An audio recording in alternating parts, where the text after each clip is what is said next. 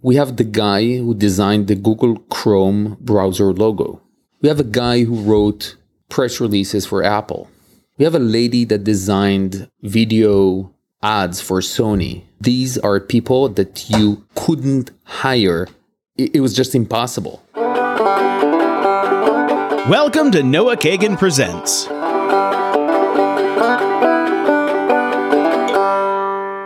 What up, party people? It's your boy, Pita Bread, a.k.a. Rabbi Can't Lose, a.k.a. Noah Kagan. Today's episode was a very hard-to-get guest, but we got him. He's part of our Israeli series. He's Micha Kaufman, the CEO and co-founder of Fiverr.com, which has raised over $110 million and has taken the freelancing world by storm. If you're starting a business or growing a business, you're going to love this chat. Recently, I even started using Fiverr and got an ebook designed. Other designers that I emailed were charging at least $1,500. And on Fiverr, how much do you think I spent? Drumroll, please. $85. And I got an impressive ebook in 2 days. You can see it yourself at appsumo.com/Tony Robbins. If you're interested to hear how a billion-dollar company grew from nothing, you're going to love this chat. 3 specific things that you'll learn are: how did Fiverr go from a bootstrap company into a massively successful business? How Micha uses a true north metric to focus his team on the most important goal to grow. And third, fascinating lessons on finding your purpose and avoiding burnout as you get older. We talk about this and a bunch more. Enjoy. Before we get started, I wanted to thank you for listening to this episode. Yes, you, Mr. Earlobe. I love it when you say you listen and took action for yourself. If you have a moment, can you hit star on your favorite episodes on the Overcast app? It's my favorite app for listening to podcasts. There's a bunch of great features when you start checking it out. This is not sponsored. I just like using it and want you to have good tools too. Let's come back to the beginning. So just a few of the basic questions for people who don't know Fiverr. How big is Fiverr and how do you measure that? I think that Fiverr, certainly in our market, Fiverr is probably the most transacted marketplace in the world. We've processed well over 30 million transactions on the platform. We're talking about 1 million transactions every month. It's pretty sizable. No, it's amazing, dude. It's a good start.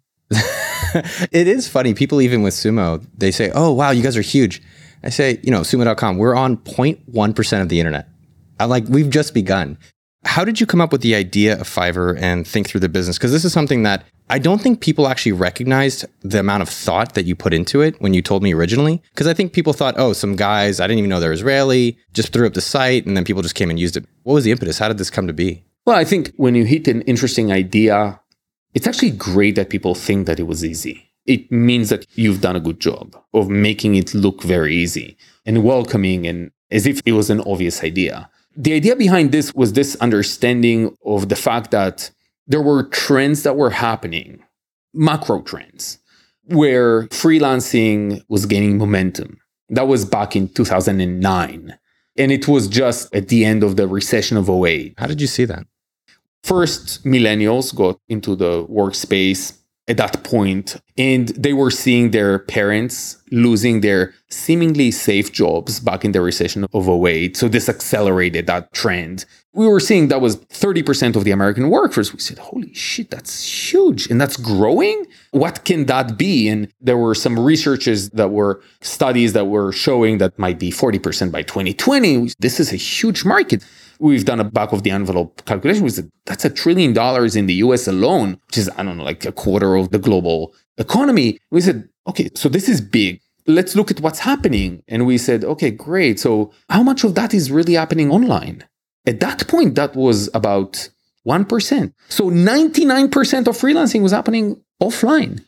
We looked at what was out there and we said, we're in the economy of, getting things done or do it for me. I'm going to hire you. You're great at something. Awesome. Just do it. Let me know when you're done. And this is where we came up with this concept of having a real revolution, which is the foundation of Fiverr, which is the experience of buying a service online should be as easy as buying a product on Amazon. That's where magic happens. And we said 20 years, the market has been educating all of us to do this one-click purchase on e-commerce. Can we do that for freelancing? That was really it. 2 things I want to emphasize. Number one, there's always room for opportunity and for creating your own opportunity. Where there was all these other competitors out there. And I think of it like restaurants. You open a new restaurant, you said, hey, everyone's doing X. We're going to go do Y because this is actually what's important. It took you some time. It's taken you 7.5 years to get to a point where you're this large. You were talking earlier about how big Fiverr is. Which of your freelancers, what's like the biggest success story on the platform? There was a nice story on Forbes about this great lady from Houston, Texas, that have done over $1 million on the platform. I think this year she's going to net about $650,000 a year. Just to give you a sense, the average freelancer in the US makes $45,000 a year.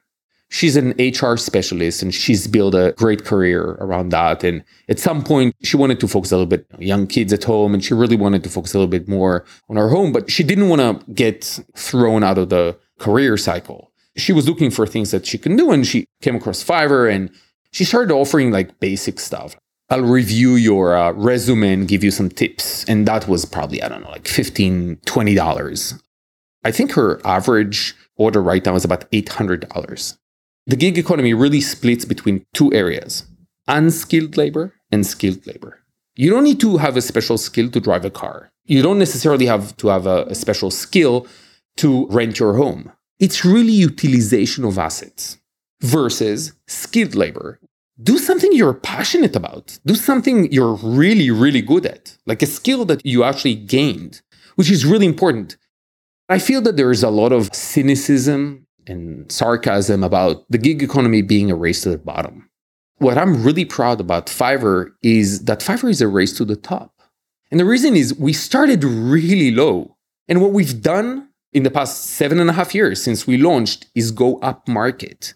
We're helping people do more money, not less. It's a race to the top. And this is really great. And what we've done with the launch of Fiverr Pro is just another step in that. Here's the thing I wonder though. Fiverr's known for being cheap. It's known for being very affordable. I agree. There's a big difference between cheap and affordable. Oh, great there point. is. Fiverr is known for being affordable. Thank you. And I think that's a great point. Why jump to like this high end, this premium, best of the best, the elite? The answer is we've been getting a tremendous amount of ask from our community. So I've spent $20 with you guys. I spent $50. I spent $100. I'm ready to spend $500. Who do I put those $500 on? Where do I put my chips?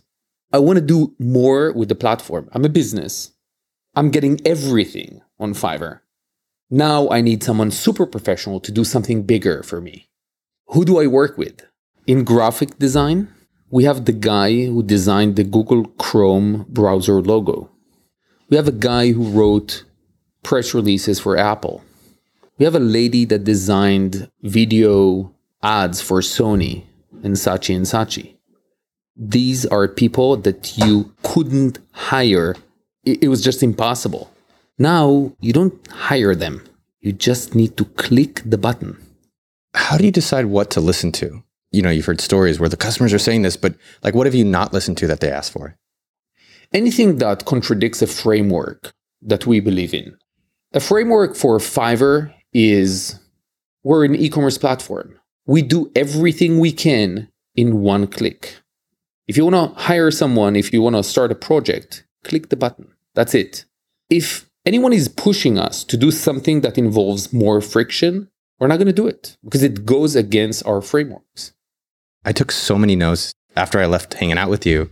And one of the notes I took was how you guys think of yourself as an e-commerce platform, not necessarily just a marketplace for freelancers, which I think most people perceive you as. But it's interesting. And once you said it, I realized that, yeah, I go to Fiverr. It says, here's a service, here's a price, buy it now.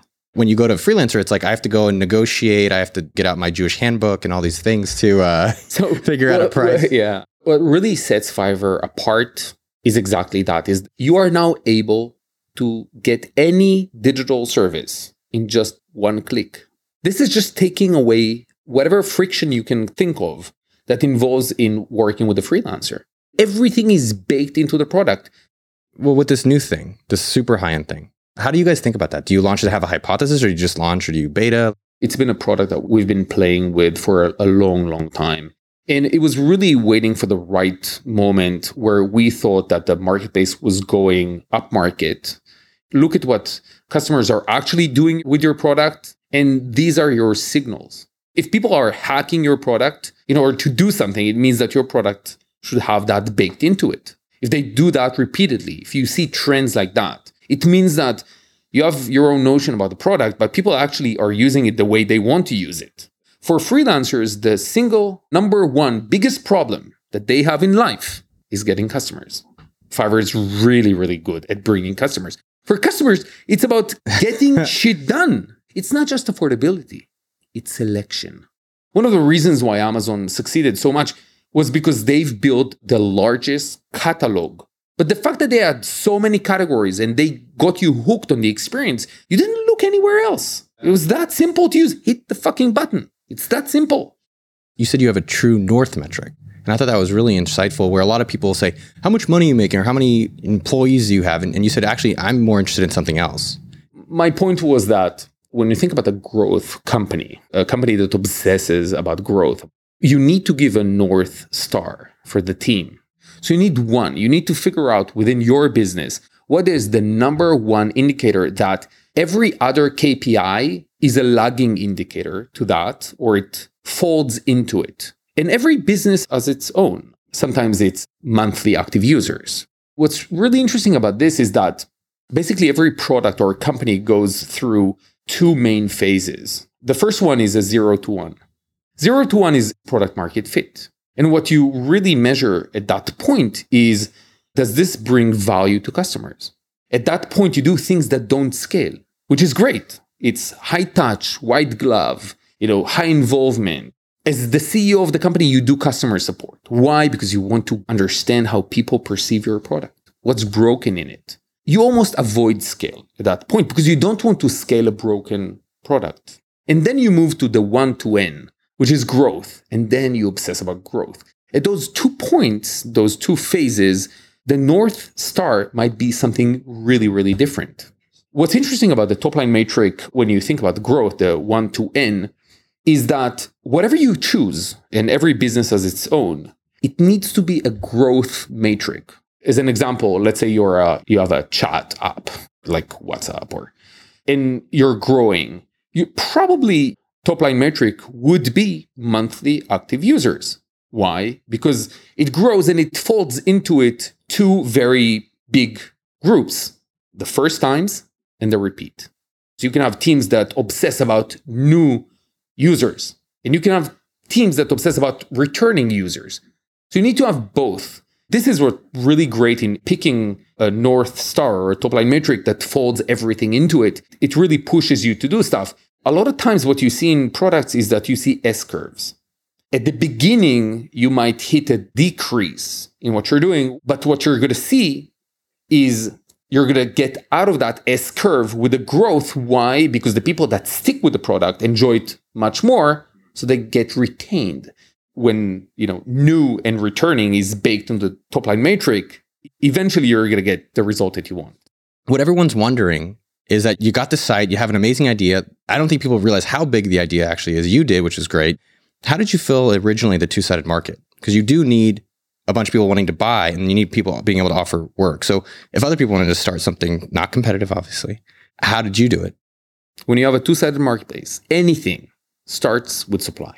Think about that. Think about Uber drivers, Airbnb hosts, Amazon inventory, Fiverr sellers. It always starts with supply. You need to be able to serve customers. We tried everything. We were joining forums and talking to people, and we were pitching to anyone who wanted to listen. And we went to dating sites to find people with interesting profiles that they were talking about their skills in a dating site. And we were saying, hey, we don't want to date you, but maybe you can offer your services. The one thing we didn't do, this was a decision that we've made, was we're not going to buy it. What we really focused on was 2 things: stickiness and virality.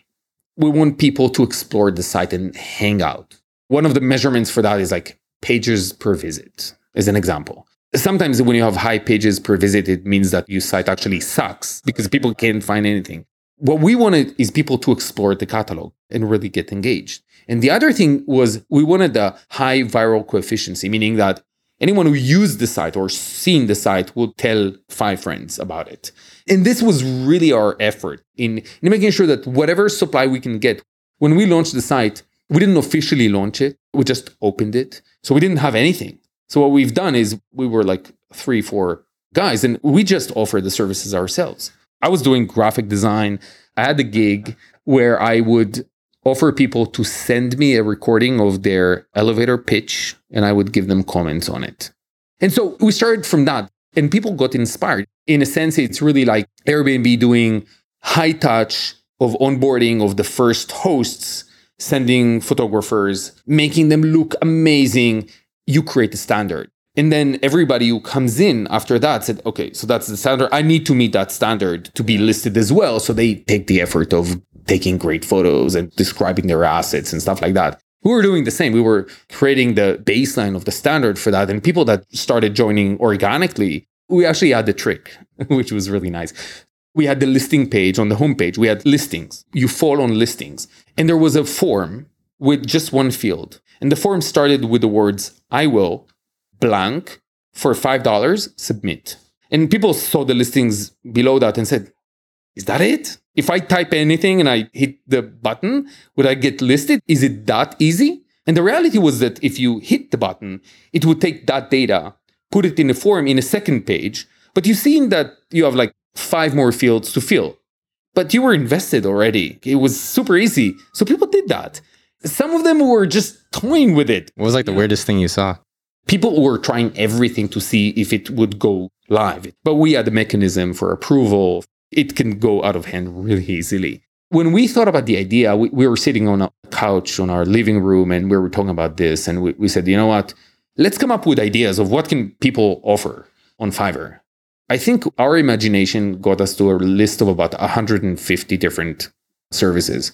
Fiverr lists right now over 10 million services. We're adding 6,000 new services every day. How big did you think the company was going to be when you were sitting on that couch? You know, it's my 4th company. And for me, I said, I want to make a business that creates an impact. I want a business that creates value in a big way and changes the way people use the internet. And I said, it needs to be a minimum of $100 million. I said that to a few people. And after a couple of years, I said, fuck, I was aiming too low. And I said, no, it needs to be a $1 billion business. A year passed and I said, I was aiming too low. We're talking about a $4-5 trillion total available market. I'm aiming low. It needs to be a multi-billion-dollar business. And my point to the team, when I'm telling them, because of the fact that most of freelancing is still happening offline, my point to the team is, guys, it's 1995 for freelancing. What we're experiencing right now is the e-commerce revolution all over again in a different space. It's crazy that we're sitting on a rocket ship. As Bezos said, it's day one. It's really day one. We haven't even started. As you were filling your market, did anything start? You're like, we found the thing that worked early on? I don't think so, because you look at Airbnb. Airbnb is very verticalized. They own a very specific market. We were trying to build a horizontal solution from day one. So we had to fuel what at the beginning was about 6 categories. It's now 150. The number one pain of freelancers is getting customers. Number one, nothing else. And they're going to try anything. That's great. I mean, we have freelancers that are listed in other sites. And my point is, I'm not mad about that. They need customers. They need work. If we can't supply whatever they need, we're failing and we need to be better at that. We can't expect them to just use us if we can't fuel their business enough. But getting freelancers, the onboarding is low friction and you want people to join. They join because they have nothing to lose. And so the company's obviously grown from you and a few people on a couch to hundreds of people across the whole world, plus all the people you support. How has organizing the company evolved? There's really milestones in growth, in team size that pushes you to face new challenges. As we were growing from tens of team members to hundreds of team members, we were facing some challenges of slowing down productivity. It's also about accountability, and it's about people having a sense of urgency and having ownership around what they're doing. We've played with so many different things along the years. Top down, bottom up, sideways, whatever. Really what happened recently was the understanding that when you do too much top down, people really just do what you ask them to do. They don't have any sense of accountability for that because you told them to do. And sometimes it works, sometimes it doesn't. And what we really wanted to do here is to continue doing top down, but putting the team at the top and putting the managers at the bottom. And the companies is a company of CEOs, right? So they come up, you give them North Star, you give them a direction, but you don't give them solutions. From the understanding of what they have in their domain, they can have those ideas, but then they come and pitch those ideas. Leadership and management is really looking really far ahead, dealing with strategy, and also doing the reviews with the CEOs of the company to figure out that we're just going the right direction and we're just not too much drinking our own Kool-Aid. We're being honest about how we do stuff. What I've seen with Sumo and AppSumo is exactly that, where people don't want to be employees anymore. And the best people that just want jobs will go be employees and take orders and go do things. But the people who actually want to get paid, want to work on something special, want to work with great people, want to be running their own show. And so it's like saying, hey, we're going to give you all that plus a bunch of resources and money and other people to help you. I think of it as a reverse triangle. So instead of the CEO on top, everyone down, what you showed me in your example was like everyone on top and the CEO on the bottom. And I haven't actually seen it in real life until this company at Fiverr. You've been doing this 7.5 years. You've been running companies and creating them for a long time. How have you not burnt out? I mean, the opportunity to actually make a difference is something extremely motivating. It gives you a reason to go out of bed every morning. We have the opportunity to change the way people work. How crazy is that? We take unemployed people and give them work. We take people that didn't have enough money to pursue their dreams it changed their lives. What can you ask more? It's extremely exciting. And the fact that we're feeling that we haven't even started is even more motivating. So it's really about purpose. What else can I do? Sit on the beach with the money? What's the purpose in that? You need to have purpose. Purpose is even more important than happiness to me. The last thing that I was interested in is that I am in Israel. I leave tomorrow. What is the difference between Israeli business and culture? A lot of people that are listening maybe have never been to Israel, or they don't even know what to think of Israeli. So I'm curious, what is the difference between Israeli people that work here as well as Israeli business culture? The Israeli culture is really interesting because it's a very young country. It has no real identity in the sense that it's just a mixture of people that came from all over the world to form a society, a culture. Israelis are a little bit more direct than most countries, by the way, not just the US.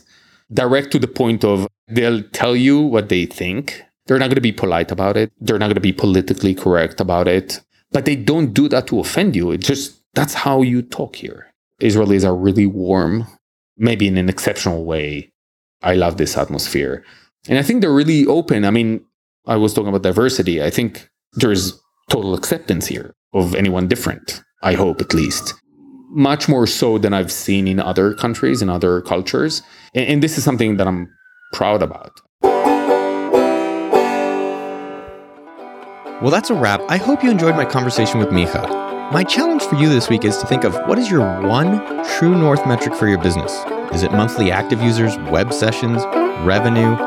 What is it for yourself? Leave a comment on okdork.com/podcast/40 and let me know. Then don't forget to say hi to Micha on Twitter. That's at Micha, M-I-C-H-A, Kaufman, K-A-U-F-M-A-N, and visit Fiverr.com. Have a great day! Who's your favorite, Tupac or Biggie?